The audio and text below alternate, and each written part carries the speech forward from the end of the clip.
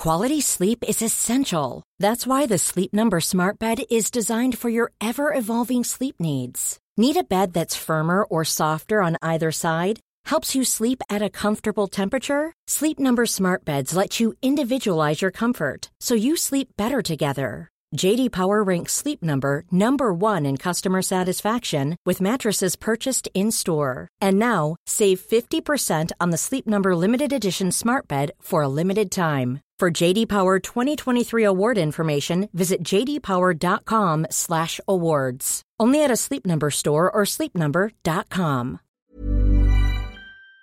This week on the show, live from Michigan UFOCon with Nick Redfern. That was really the start of it all, when US intelligence sort of started to get their head around, wow, there are real UFOs up there, but there's a possibility, using like psychological warfare and disinformation, that the Russians are now using this real phenomenon as a means to kickstart communism within the UFO field, which was important because at that time, I said, it was a huge movement.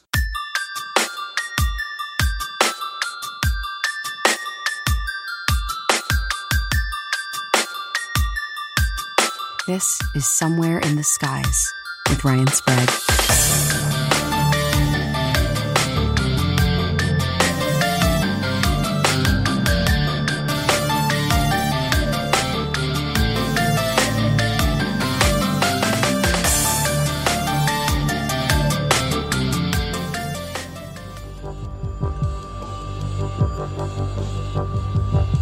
Welcome to Somewhere in the Skies. I'm your host, Ryan Sprague. I recently attended the Michigan UFOCon in Houghton Lake, Michigan. It was honestly one of the best experiences of my life. I met some of the most amazing people over the weekend and made some awesome new friends. One of those friends turned colleague was Nick Redfern.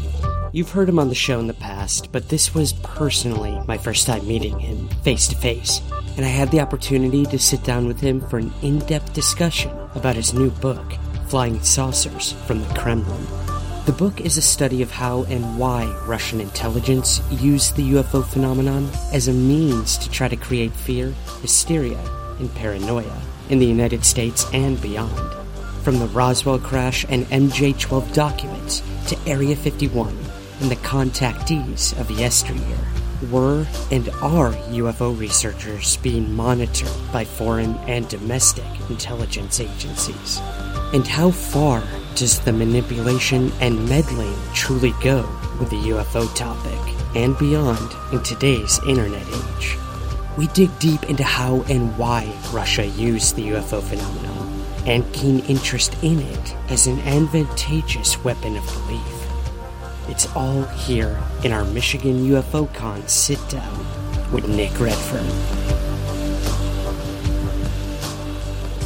Alright guys, Ryan Sprague here once again for Somewhere in the Skies, coming to you live from the Michigan UFO Contact event, and with me right now is a gentleman that I have been dying to meet for years now, and finally it's happened.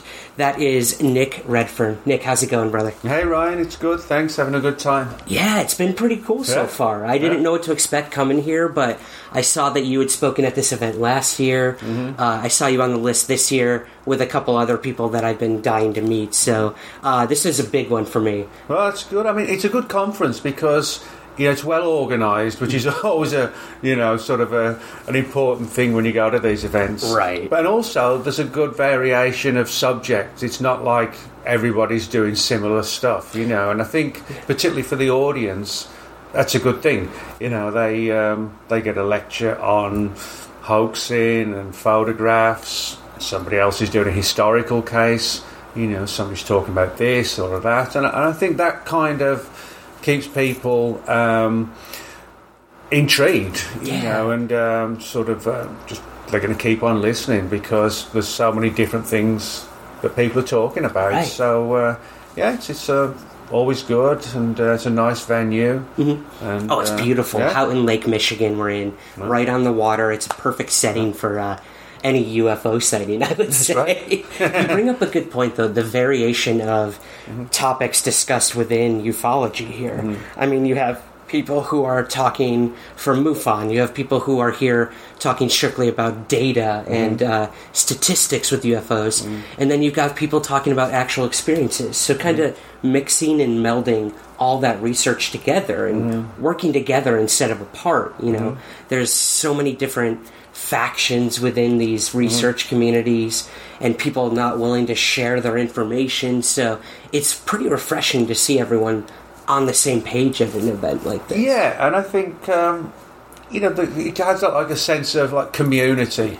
Everybody sort of, we're all in it together. You know, somebody's lecturing, somebody's here for the first time and they want to know what it's all about.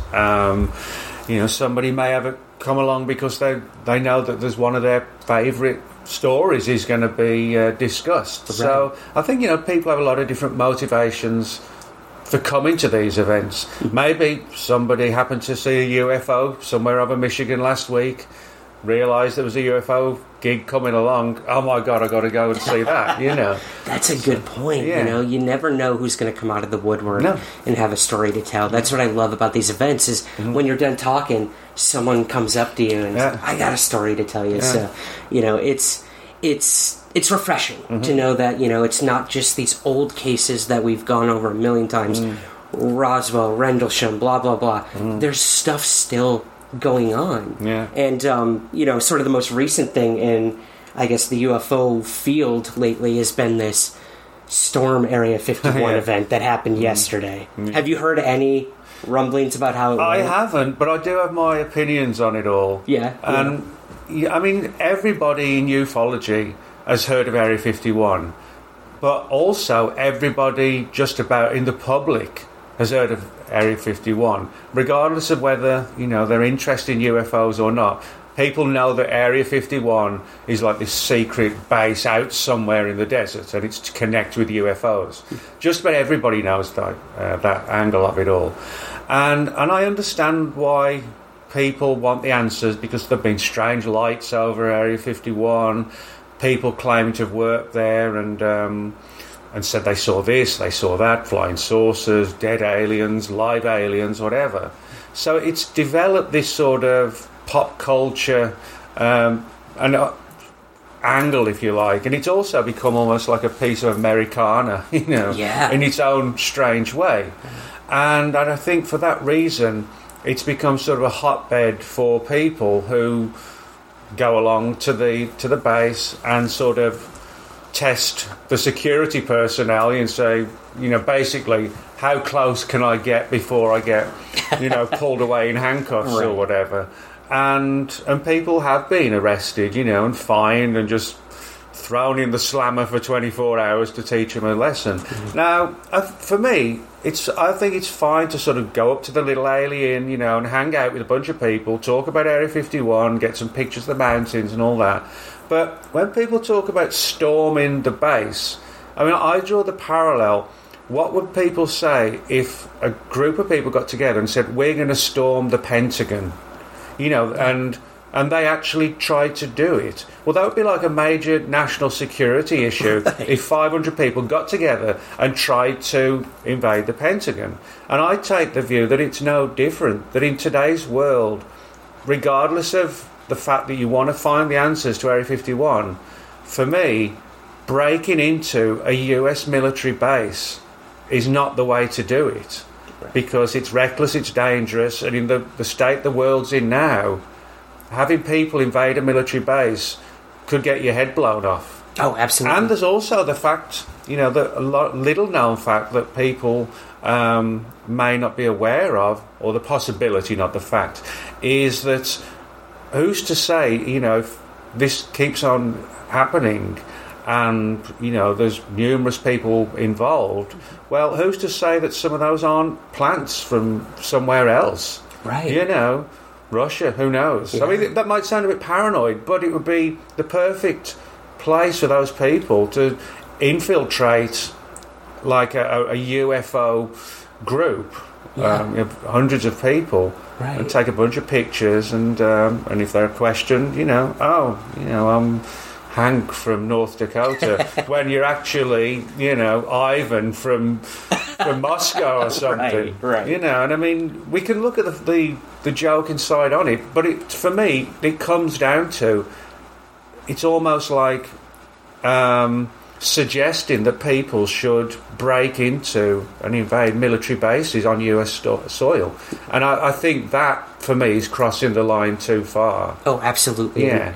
We live in an age of social networking where people will do the dumbest things for clicks or a YouTube view or an Instagram like. All these fake things that we've built up to be so much in our human existence now. So who's to say that one person isn't going to try to run over that gate just for a video and then get shot dead? Yeah, that's the issue I have, you know, and they say, well, most people know that it's just a bit of fun, and most people are probably just going to sit on the desert floor, look at the stars, and hope they see something weird.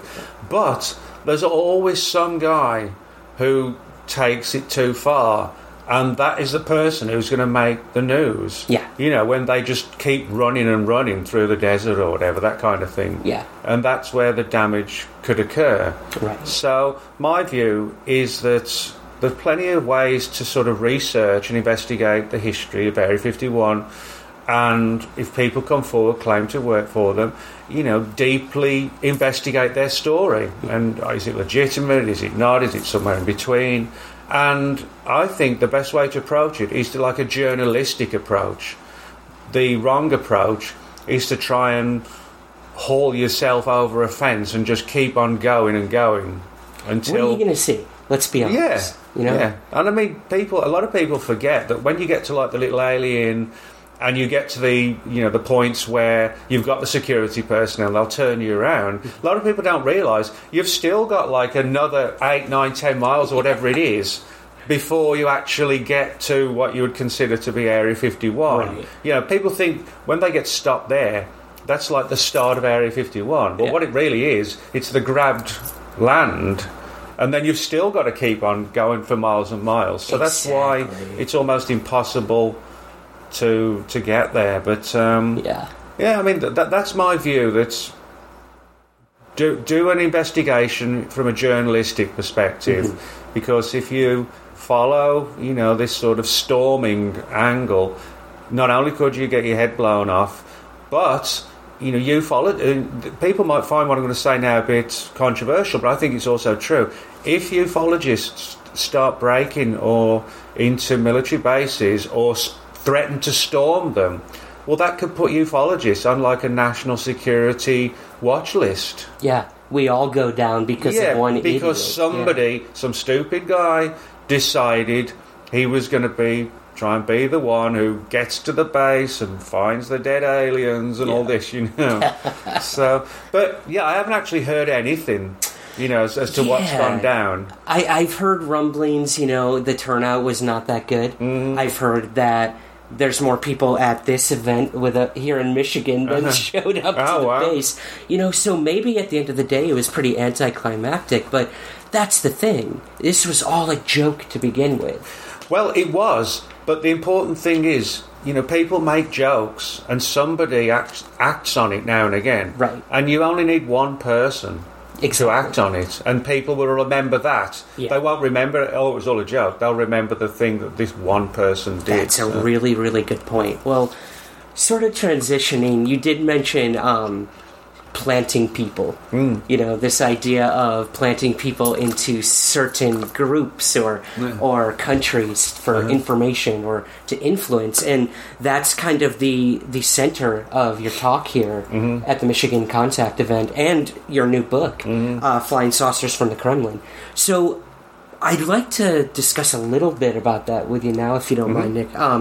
What made you want to write this book in the first place? Well, over the years, you know, I got snippets here and there, and sometimes far more than snippets, of how the Russians were perceived by US intelligence in the Cold War as trying to infiltrate the United States and manipulating the mindset of the US population, and to try and sort of seed and indoctrinate communism into the US and find alternative ways to do it. And some of those alternative ways actually involved flying saucers and UFOs in a really weird way. Yeah. For example, in the early 1950s, we had the whole contactee movement, the Space Brothers, these peace, sort of friendly, peaceful, long-haired aliens, kind of looking pretty much like us with a few slight differences, and typically they would meet people out in desert locations, California, New Mexico, Arizona, Utah, and so on. And, it's sort of typical day the Earth stood still, flying saucer comes down, and, these human-looking aliens come out and target certain people and say, you're going to help us on our road, if you like, to help your planet from destroying itself. And so it was very much like a peaceful kind of approach. It wasn't abductions, where people are traumatized and the memories are wiped and so on. Okay. And a lot of these people kind of went on that path, like probably the most famous one, George Adamski, whose first book came out, well, not his first book, but his first non-fiction book, if it was non-fiction. Yeah, that's up for debate. Probably came correct. out in 1953. Now, a lot of people don't know that Adamski, he was heavily involved in sort of spiritual mind, body, spirit stuff, going way back to the 1930s, and actually had written a couple of books as well in that kind of theme. Now, when he started to get involved in the UFO subject, most people probably don't know that he had a deep interest in communism.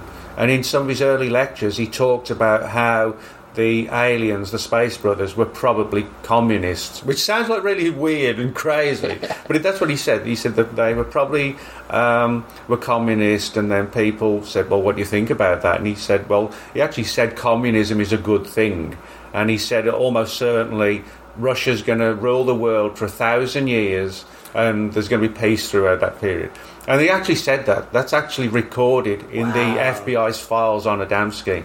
Now, if Adamski was just someone lecturing to 5 people and somebody's dog, on a Sunday afternoon in a local library, nobody would have cared if it was just him, talking about this. But that's not what happened. His first book, Flying Saucers Have Landed, the first publication, the 125,000 copies were sold, just about. Wow. Yeah, I mean, it was a huge seller. So you've got this guy who's selling his book in 6 figures of sales, and he's talking about how aliens are communists and communism is good. Yeah. And that's why the FBI got involved, because their concern was that Adamski, whether his claims were real or not, the FBI began to suspect that Adamski was essentially spreading communism, but doing so under a UFO banner. And so, he could kind of go under the radar. Oh, I'm just, doing a UFO lecture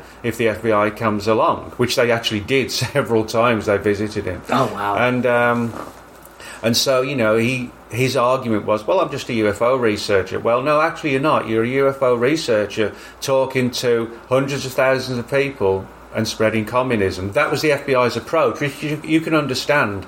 And they actually suspected that, although he obviously wasn't a Russian spy, quote, they did suspect on many occasions that he was actually sort of hired or agreed to sort of further this communist angle and to target the UFO community, which was actually huge back then, because, I mean, some of the conferences like out at Giant Rock in California, where George Van Tassel would put on these contactee events, they had on weekend events of like 10 to 12,000 people. Oh my God! Which insane. And today we get like 300 or 400. Right, yeah. So lucky, back then, you have to sort of look at it from that perspective that 12,000 people in say 1953, 54, all of those people listening to communism's great, peace-loving hippie types and all this kind of thing. Yeah. And you can see how the big difference between today and now. Back then, ufology was seen, not by ufologists, but by the FBI and some of the agencies, as being a potential community that was ripe for manipulation by the Russians. And so the FBI watched Adamski for a long, long time. In around about 1982, they declassified about 75 pages of files, of FBI files on Adamski. And by probably, I think, about 2000, I think it was about 150 pages, the final file, so as far as we know at least, was actually declassified about 3 months ago, and that's just over 400 pages. Oh my God. A surveillance document on Adamski, 400 pages long, spanning about 1949 to about around the time of his death, 1967. So, you can see how easily and why the FBI had these concerns. Now, whether or not he actually was, being used by the Russians as a means to try and spread communism, or was it just him saying it himself? We don't know. But the important thing is, the FBI did recognise his ability to, if you like, reel people in and say, this is good, that's bad. So that was really the start of it all. When US intelligence sort of started to get their head around, wow, there are real UFOs up there, but there's a possibility, using like psychological warfare and disinformation, that the Russians are now using this real phenomenon as a means to kickstart communism within the UFO field, which was important because at that time, I said, it was a huge movement. Yeah, it wasn't. We're talking the Cold War height of it. Yeah. And they tried a lot of other different obscure ways as well. Ufology was just one of them. Just one way. Yeah. Now, in terms of, you said, we're not just talking using psychological warfare in terms of false information or disinformation or just, pure fantasy. We're talking also actual events. I mean, you even talk in the book about going back to Roswell, being sort of, in Kenneth Arnold even, being a part of this manipulation that the Russians may have been doing on the U.S. Could you maybe touch on that? Yeah, there's this very strange story concerning Roswell. Yeah.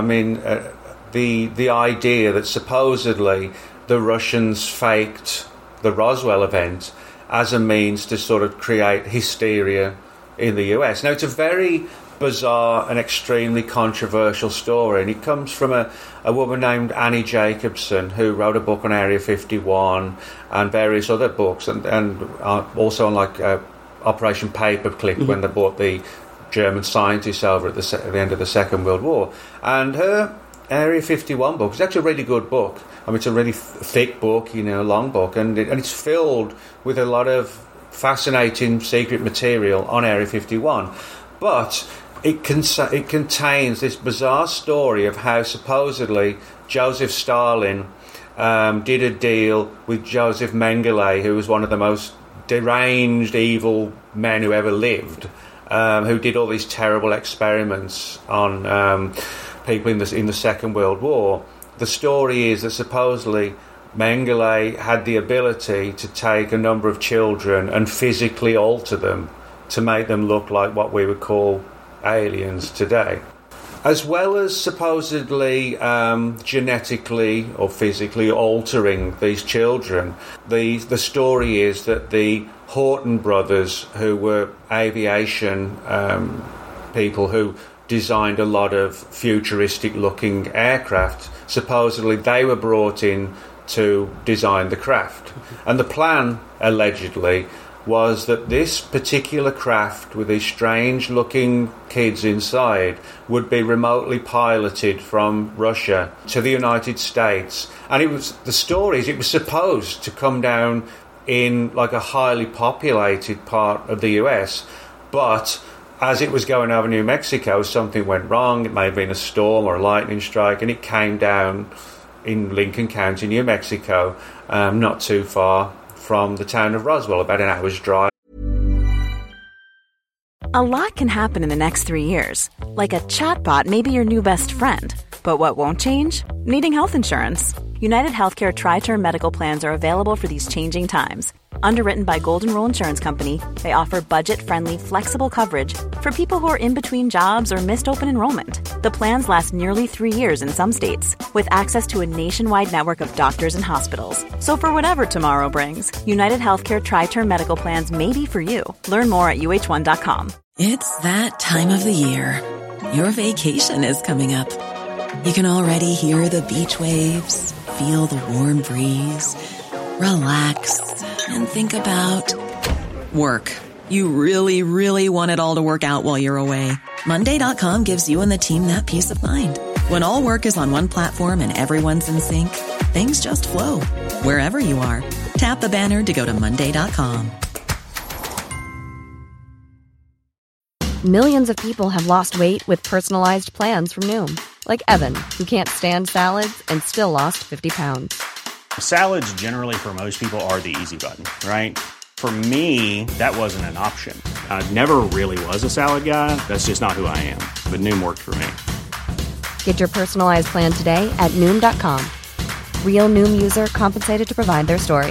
In 4 weeks, the typical Noom user can expect to lose 1 to 2 pounds per week. Individual results may vary. Also. And so, in other words, the plan to have the aircraft come down, these altered kids come out, and then everybody would say, oh my God, the Martians are invading. And it would sort of be like a parallel to the Orson Welles story of War of the Worlds, you know, when people who listened to Orson Welles' radio recording of this in 1939, people who turned on the radio halfway through or whatever thought the Martians really were invading. They didn't realise it was a radio show. So that was this supposedly the inspiration for all this. Oh, interesting. Yeah. Now, the story gets sort of more controversial when, if you look at it, the idea of having one futuristic aircraft being remotely flown from all the way from Russia by another one, I don't think that kind of technology was around then, you know, just to strap 4 kids in a weird-looking aircraft and then remotely pilot it all the way from Russia to the US. Now, on top of that, and this is actually in the book, it talks about how they found Russian writing inside. And that's probably the stories, you know, that inspired the tales of, like, hieroglyphics on the... Found on the craft. Yeah, but I mean... But any kind of expert on, you know, Russia and Russian language would quickly see that it was Russian. And the idea that the Russians, you know, were in cahoots with the aliens, and I mean the idea that just the idea that they would put, you know, Russian writing in the craft makes no sense if you're trying to pull it off as being extraterrestrial. So that doesn't make much sense. So my view on all of this is that if you read Annie Jacobsen's book, as I said, it's a really good book, and I would recommend it to everyone who wants to learn about Area 51. It's not like a sensationalised book, it's a good, solid non-fiction book. But it has this Roswell story inserted into it. And I think possibly people out at Area 51 working there now thought, well, you know, this book's got a lot of top secret stuff, you know, that we don't want getting out. How about we insert a really sensational story and have the press predominantly focusing on this controversial story about Roswell? And the story that was about this, you know, this Russian Roswell thing, was given to Annie Jacobsen by a guy named Alfred O'Donnell, who was he had ties to Area 51 and the military intelligence community, and he provided that story. Now, my view is that it was done deliberately because it was such a sensationalised story.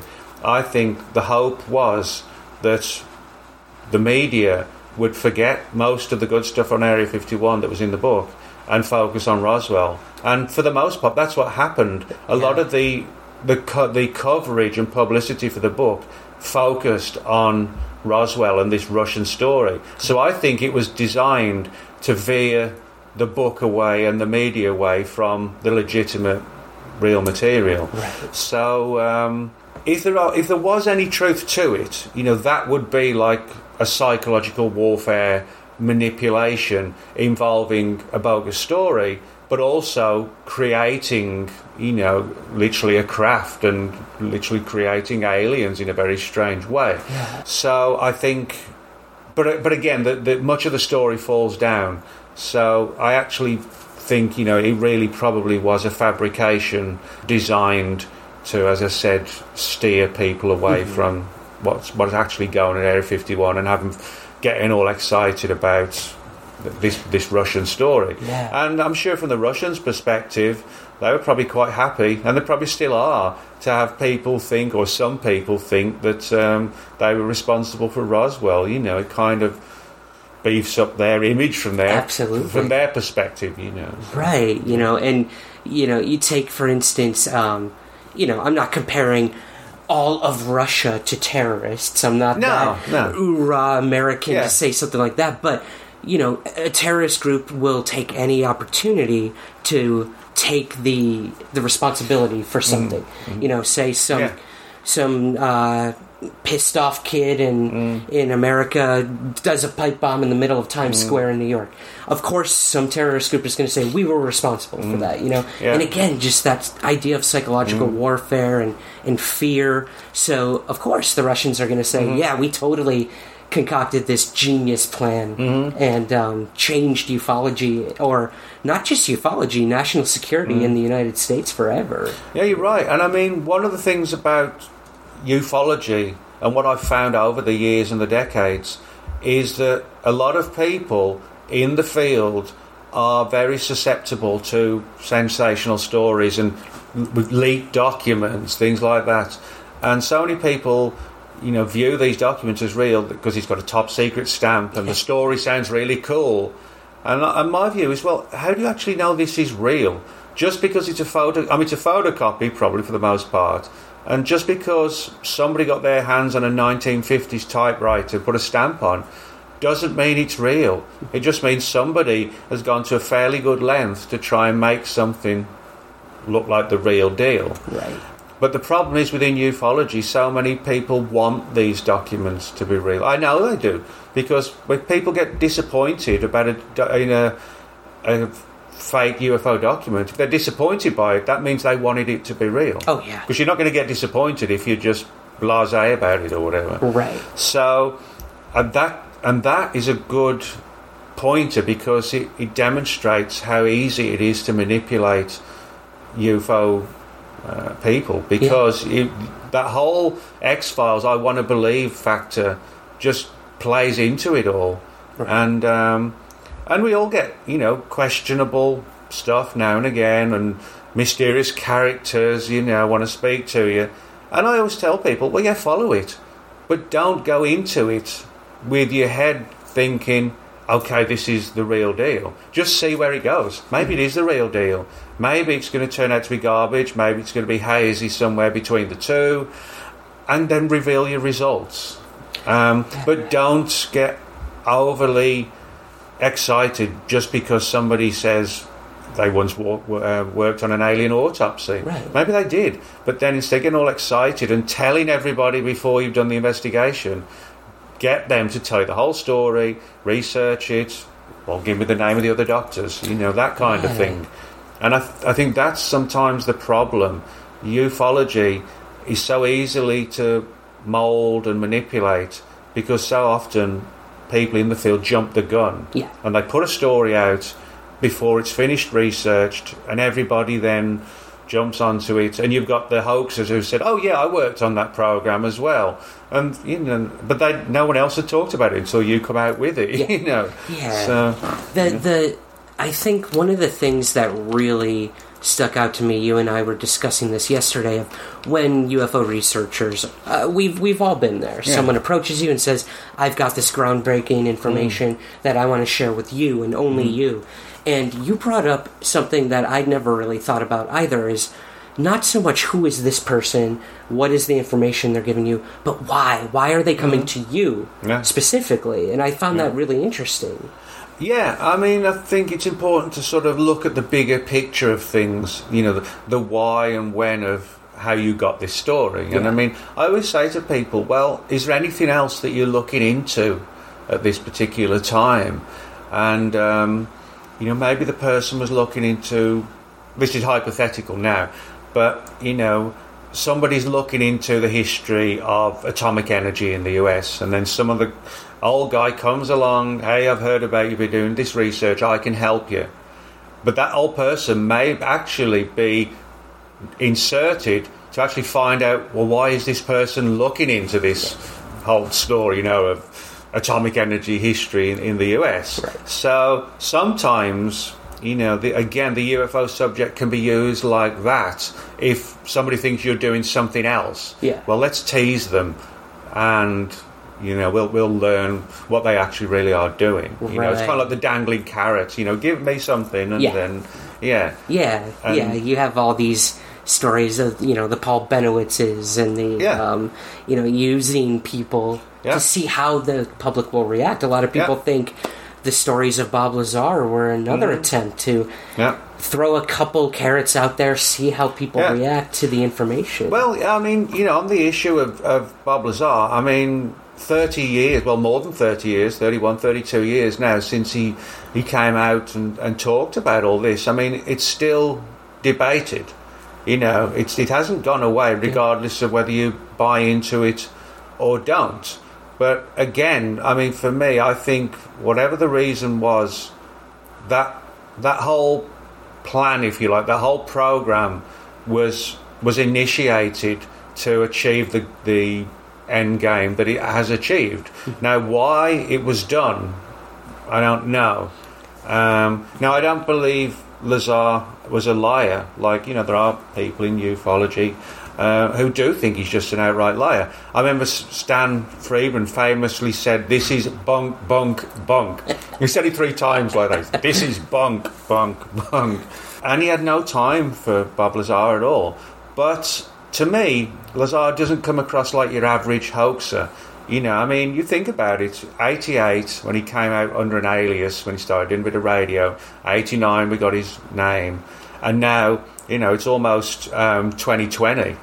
And although his autobiography is coming out very soon, the fact is, pretty much up until the last couple of years, he didn't do anything with that story. He told people, this is what happened, like it or not, and if you don't like it, whatever, and so, he did, at that time, 88, 89, 90, when he was like really huge, he didn't write a book, he didn't have a movie, he did a few lectures, but he wasn't like someone who was on like a 70-city tour of the US. No, he was doing it very underground. Yeah. Now that isn't really how the average hoaxer comes across in ufology. I've met, unfortunately, more than a few hoaxes over the years, and money comes up almost immediately, a lot of stuff that can't be proved, and when the initial core story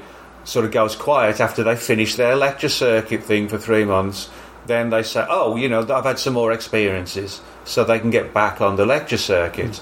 That's how so many ufologists, UFO witnesses, who may have fabricated something. That's how they work. But Lazar didn't work like that. It really was, well, I've told you my story. If you don't like it and you don't believe me, there's the front door, And that's not how most hoaxers have worked. And if he was a hoaxer in that period, 89, 90, he could have dominated ufology for years. Absolutely. Lectures, conferences, TV shows, movies, the whole thing. And I don't see what he gained back then for doing that, because he didn't really gain anything other than notoriety and people saying, you're full of crap. So that's why I think he was part of it. But he was like an innocent patsy used as a means to, for whatever reason, I think somebody, probably in Area 51, wanted to get the story out that yes, there are aliens at Area 51. Now, why somebody might do that, that's the big question. I think the possibility could have been this is hypothetical, but maybe if there were sort of fears that there were Russian agents in the US and looking into our defence systems or pretending to be tourists, that kind of thing. Well, if you put a story out, there's something really weird and sensational is going on out at Area 51, and they get someone involved who can essentially vindicate it, like Lazar, and you've got all these Russian spies, looking into it, and because it's so sensational, there's no way they're not going to invest. The Russians aren't going to look into it. Well, maybe that's just like the fishermen reeling in the fish, but US intelligence reels in the Russian spies because they're all hovering around Area 51 because they've heard all these stories about sensational alien technology and weapons and. Oh my God, the Americans have got this and we haven't. We need to find out what's going on. Yeah, and if I recall, weren't some of our first images ever of Area 51 from Russian satellites? Yeah. Wow. So the Russians knew something was going on. Yeah. And if they were trying to find out more and more, somebody in Area 51 might have said, well, let's give them the ultimate fish in the river, and they'll catch it, and then we'll catch them. Isn't it funny? Let's say for just a moment that the Russians were responsible for Roswell. Whatever happened there crashed. Whatever was involved with that was brought to Area 51, and now, in return of them trying to create a hysteria in America, now we're creating a hysteria for Russia, thinking we have this alien technology. Yeah, and I think so many people in ufology don't recognise those weird sides to the phenomenon or the subject. They think it's black and white, it's aliens, it's government cover-ups, and that is a major part of it. But so many people don't recognise the full nature and the scope of how the subject and the people in it can be so easily manipulated and sent down this path and that path, not even realising that somebody's pulling their strings, and all they see is the excitement factor. And it is exciting, but you can't just focus on that factor. You've got to tackle every aspect of whatever it is you're doing. Right. Well, I knew we could connect Area 51 to Russia somehow, so I'm glad we found our way around that one. Sort of wrapping up this part of it, Nick, like the history of Russia and even America influencing its own people when it comes to the UFO topic. You brought up something in the book, this strategy to diffuse the UFO hysteria using the Walt Disney Corporation. Oh, yeah. That was a really interesting part of ufology that a lot of people don't really know about. Could you maybe sort of wrap in this section up, talk about that a little bit? Yeah, I mean, both sides recognised the way in which the UFO subject could be manipulated as a means to alter people's views on just about anything, really. But the Robertson panel was this prestigious panel set up in the early 1950s, essentially to not so much investigate UFOs as sightings and encounters, but how predominantly the phenomenon could be used from psychological perspectives. And one of the fears was that the Russians would use psychological warfare. And so the plan with the Robertson panel was to sort of try and diffuse the hysteria and the mania and the interest that was developing in terms of UFOs. And they had a lot of strange plans. One of them was to sort of enlist the help of the Walt Disney Corporation and have them make sort of little movies, kind of, putting it in like a tongue-in-cheek perspective, but also, making the point that, well, there's not much to this really at all. It's just a bit of entertainment and people like it and, pop culture, and diffuse the idea that there are Russia, or there are communist aliens coming, or that there are just aliens coming, period. That the idea was to just try and lay this all to rest, and people will just go back to, their regular lives before flying saucers surfaced in 1947. But again, the Robertson panel very quickly realised that, just with a few tweaks and turns here and there, they could actually alter the mindset to a degree. And I mean, if you think about it, whether this was due to the Robertson panel or not, but although the UFO subject definitely, obviously continued after 1953-54 when all this was going on, but the political side of it, with like the Space Brothers, the contactees, Adamski and the FBI watching all these people, that really did go away after like the late 50s, and it was all just about aliens and UFOs. But if you go back to that 50s period, it was filled with politics, and just about all the contactees had files open on them. George Van Tassel's file, who created the Integratron and lived out at Giant Rock. His files, his FBI files, more than 400 pages. Gray Barker, his was about 75 pages. George Hunt Williamson, he's about 65 pages. And it goes on and on. So there was this period, for sure, sort of 47 till about 59, 58, that politics and the Russians and all this stuff, was going on. And then, to a large degree, in terms of the FBI angle and the Russian angle, went away. So, you could make a case that part of it that may have been influenced by, people like the like the Robertson panel. But, it obviously didn't take away the UFO subject. Right. It just meant politics largely went out of it. Yeah. But although the politics side went out of it, the disinformation and the counterintelligence programs against the Russians, that didn't go away. Yeah. But the idea of people talking to communist aliens, that did kind of, sort of go away, sort of turn of the 60s thereabouts. Okay. Yeah, it's fascinating to think of how you can use the UFO topic to mold and manipulate a certain narrative. You could look at it now with this whole To the Stars Academy thing. They've got all these former intelligence officers, counterterrorism people, military people, telling the public these things are being seen by our military, our Navy, our Air Force, and they pose a national security threat.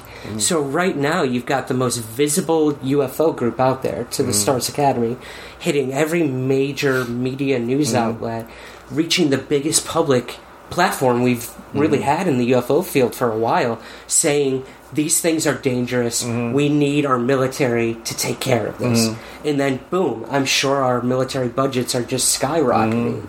Well, yeah, I mean, that's a good point, because I think, if you look at the history of ufology in terms of the US government, you have Project Sign, Project Grudge, Robertson Panel, and Blue Book. And, we were told that after 1969, it was all canned, it was all over. And we learned, at the end of 2017, it wasn't over. And I think why that whole time frame, late 2017, early 2018, was important was because, the debunkers, skeptics said, well, the government's not involved in ufology anymore. But it actually was, And I think, I know, that the mainstream media, New York Times, CNN, everybody covered this story. And they still cover it now when bits and pieces of new material comes out. So I think, regardless of how much research is going on with this program, I think another part of it is to see what the response is, and not just on the 5,000 or 6,000 people in ufology, but also the general public and the media, and see how all three communities, if you like, respond to this. And so I think that's part of it. It's all. I think it is legitimate in UFO investigations, but it's also like a psychological study of the mindset of what different people think about this program, and is it affecting them? Are they thinking about it? So there's way more to it. There's way more to it, I think. And although I'm not a big fan of disclosure, mainly because for me it's almost like the story of the boy who cried wolf. He cried too many times and nobody came. And I think that's the main issue I have with disclosure, is not the concept of disclosure, I got tired of hearing certain people at conferences saying, I've got a high-ranking source who told me, that disclosure's coming next Thursday at 2:45 after whatever show's played out on the particular TV channel. I'm being a bit sarcastic there, but I mean, you get the point. People in the disclosure movement were saying, I've got a contact and I think it's coming out this year, or it's coming out later this year. If not, it's the year after. And that's what sort of pissed me off with the whole disclosure movement. I was like, if you've got nothing to say that's solid, well, go away and come back when you for sure know that disclosure's coming. So that is my issue. Now, could disclosure happen? Well, it could.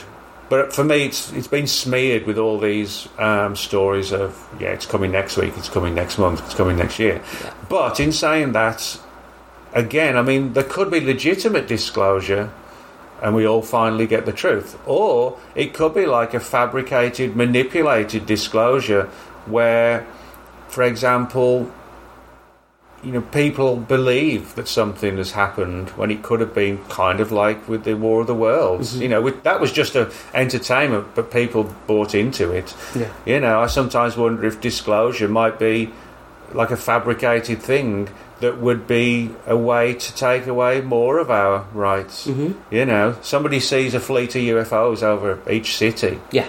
Who's to say they were created on that star system? Yeah. Maybe they were created by us as a means to create fear. Yeah. We all get up one morning and let's say, there's a 200-foot wide saucer over 20 US cities. That's all it would take to put the country in a state of like national security issues would just soar, Yeah. We would give up that all might our sound, rights. Yeah. I mean, some people might think that sounds like really conspiratorial and paranoid, which to a degree it is. But, it would not take any time to, create a few sophisticated, weird-looking spaceship-type things, have them hovering over a bunch of cities, and, the country being locked down within hours. Yeah. It really would. So maybe disclosure, and then you've got some prominent figures saying, yes, the aliens have finally arrived, we don't know what's going on, they're just sitting there in the sky, and we've got to do something about it. So we're going to initiate new national security laws because we don't know what's going to happen. Yeah. And before you know it, it's like, more rights are gone. Right. More surveillance. More surveillance. By doing nothing other than fly a few craft in the sky, which gets everybody in a state of whatever. Mm-hmm. It's really interesting, the idea of just the psychological warfare that's been enacted probably on both ends, either America or Russia.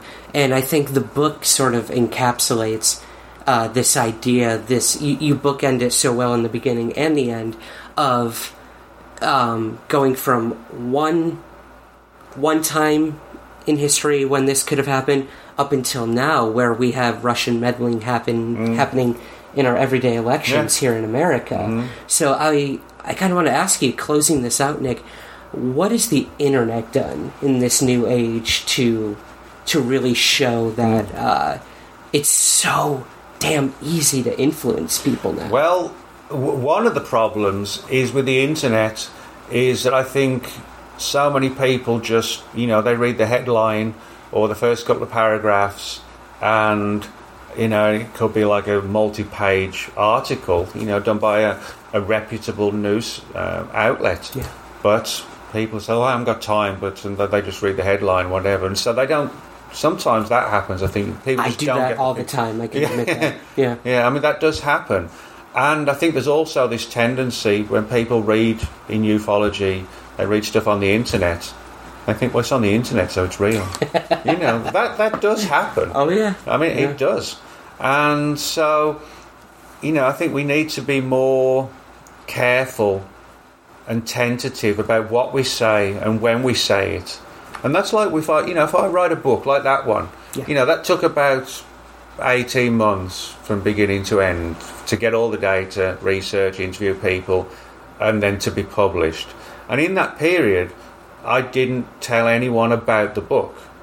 And I always do that because something could happen in that period that could blow one of the cases completely in a different direction. And if I start talking about it too soon, then so that's why I think it's important to do all the research and stay as quiet as you can. And then when you've made a case, then put it out.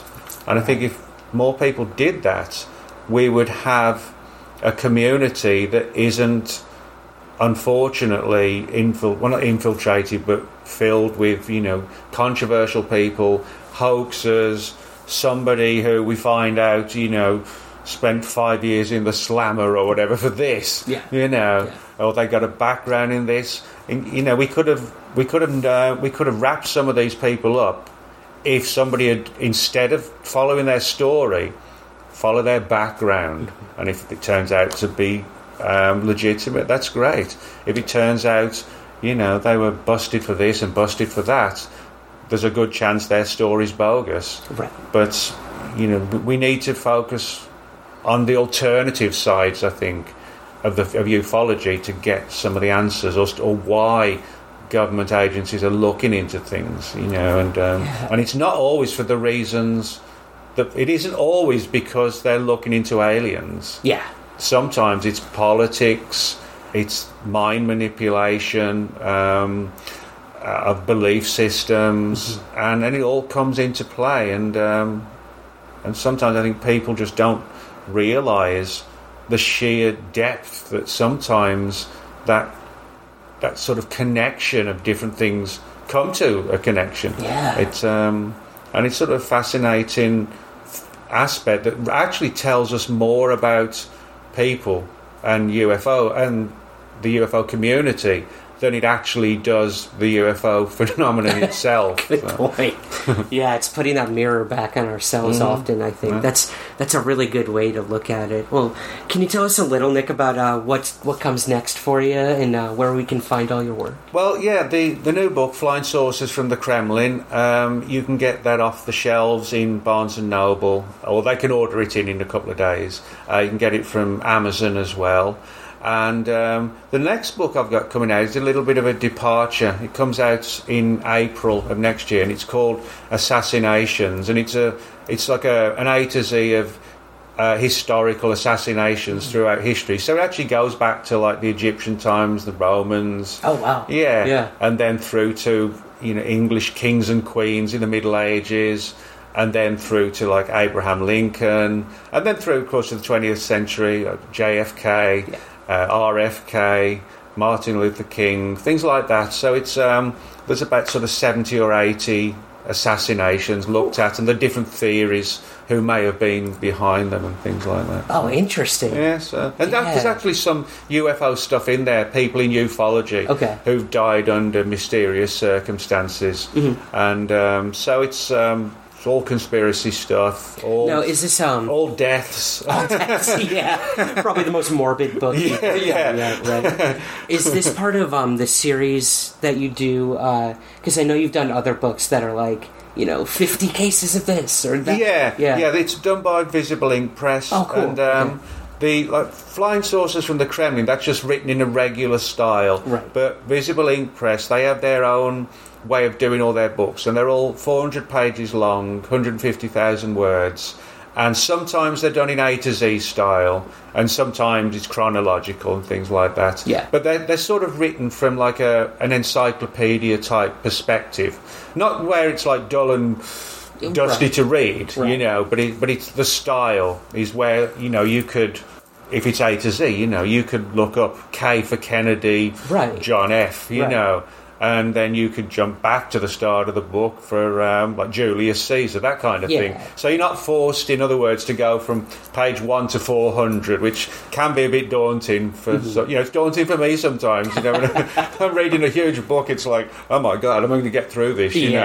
But I think people like it when they just take the book to the beach or whatever, or they take the Kindle to the beach and just dip into it here and there. You're not, it's not like you've got to keep going from page 1 to 400. And I actually like that style. Me too. I mean, I remember reading your book where you recorded a UFO event from every day of the week throughout the year. Yeah. And that was so cool, because you literally could wake up every morning with your coffee and be like, what happened in ufology today? So I think it's a really fascinating structure that anyone in the public, not just those interested in UFOs, can really digest, you know? Well, actually, with that book, The 365 Days of UFOs, a few people actually said to me, they didn't know each other, but they said that what the first one they did was actually see what happened on their birthday. Oh, of course.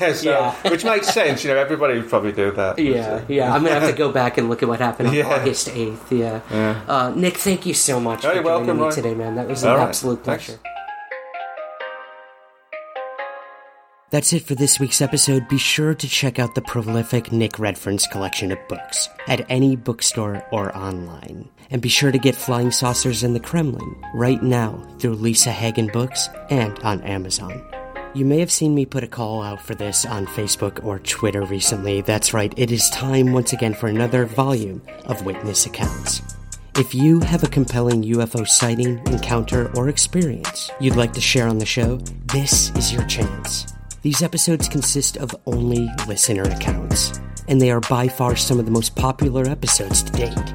So if you'd like to be a part of it and to discuss further and submit your account, reach out to me personally on Facebook, Twitter, or use the contact tab on the website, somewhereintheskies.com. Be sure to subscribe, rate, and review Somewhere in the Skies on Apple Podcasts, your Android apps, or wherever you get the show. It helps tremendously. We're on Twitter at Somewhere Skies and Instagram at Somewhere Skies Pod.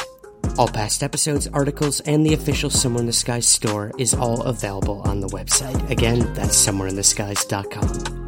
I'll see you here next week for an exclusive interview with the man, the myth, the weirdo, John E.L. Tenney. Get ready. And remember, keep your feet on the ground, but never stop searching somewhere in the skies.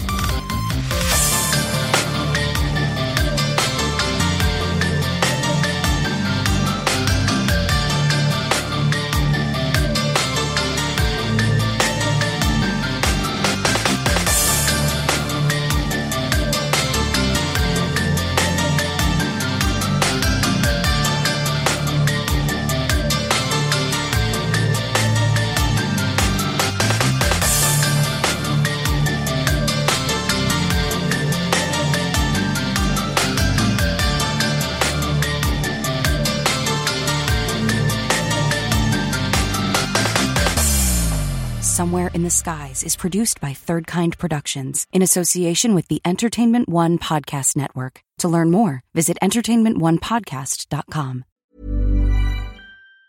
Hi, I'm Daniel, founder of Pretty Litter. Did you know cats tend to hide symptoms of sickness and pain? I learned this the hard way after losing my cat, Gingy. So I created Pretty Litter, a health monitoring litter that helps detect early signs of illness by changing colors, saving you money and potentially your cat's life. Pretty Litter is veterinarian developed, and it's the easiest way to keep tabs on your fur baby's health right at home. Go to prettylitter.com and use code ACAST for 20% off your first order and a free cat toy. Terms and conditions apply. See site for details. Hey, it's Paige DeSorbo from Giggly Squad. High quality fashion without the price tag. Say hello to Quince.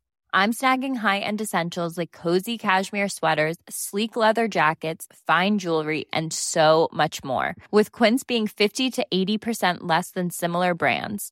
And they partner with factories that prioritize safe, ethical, and responsible manufacturing. I love that. Luxury quality within reach. Go to quince.com/style to get free shipping and 365-day returns on your next order. Quince.com/style.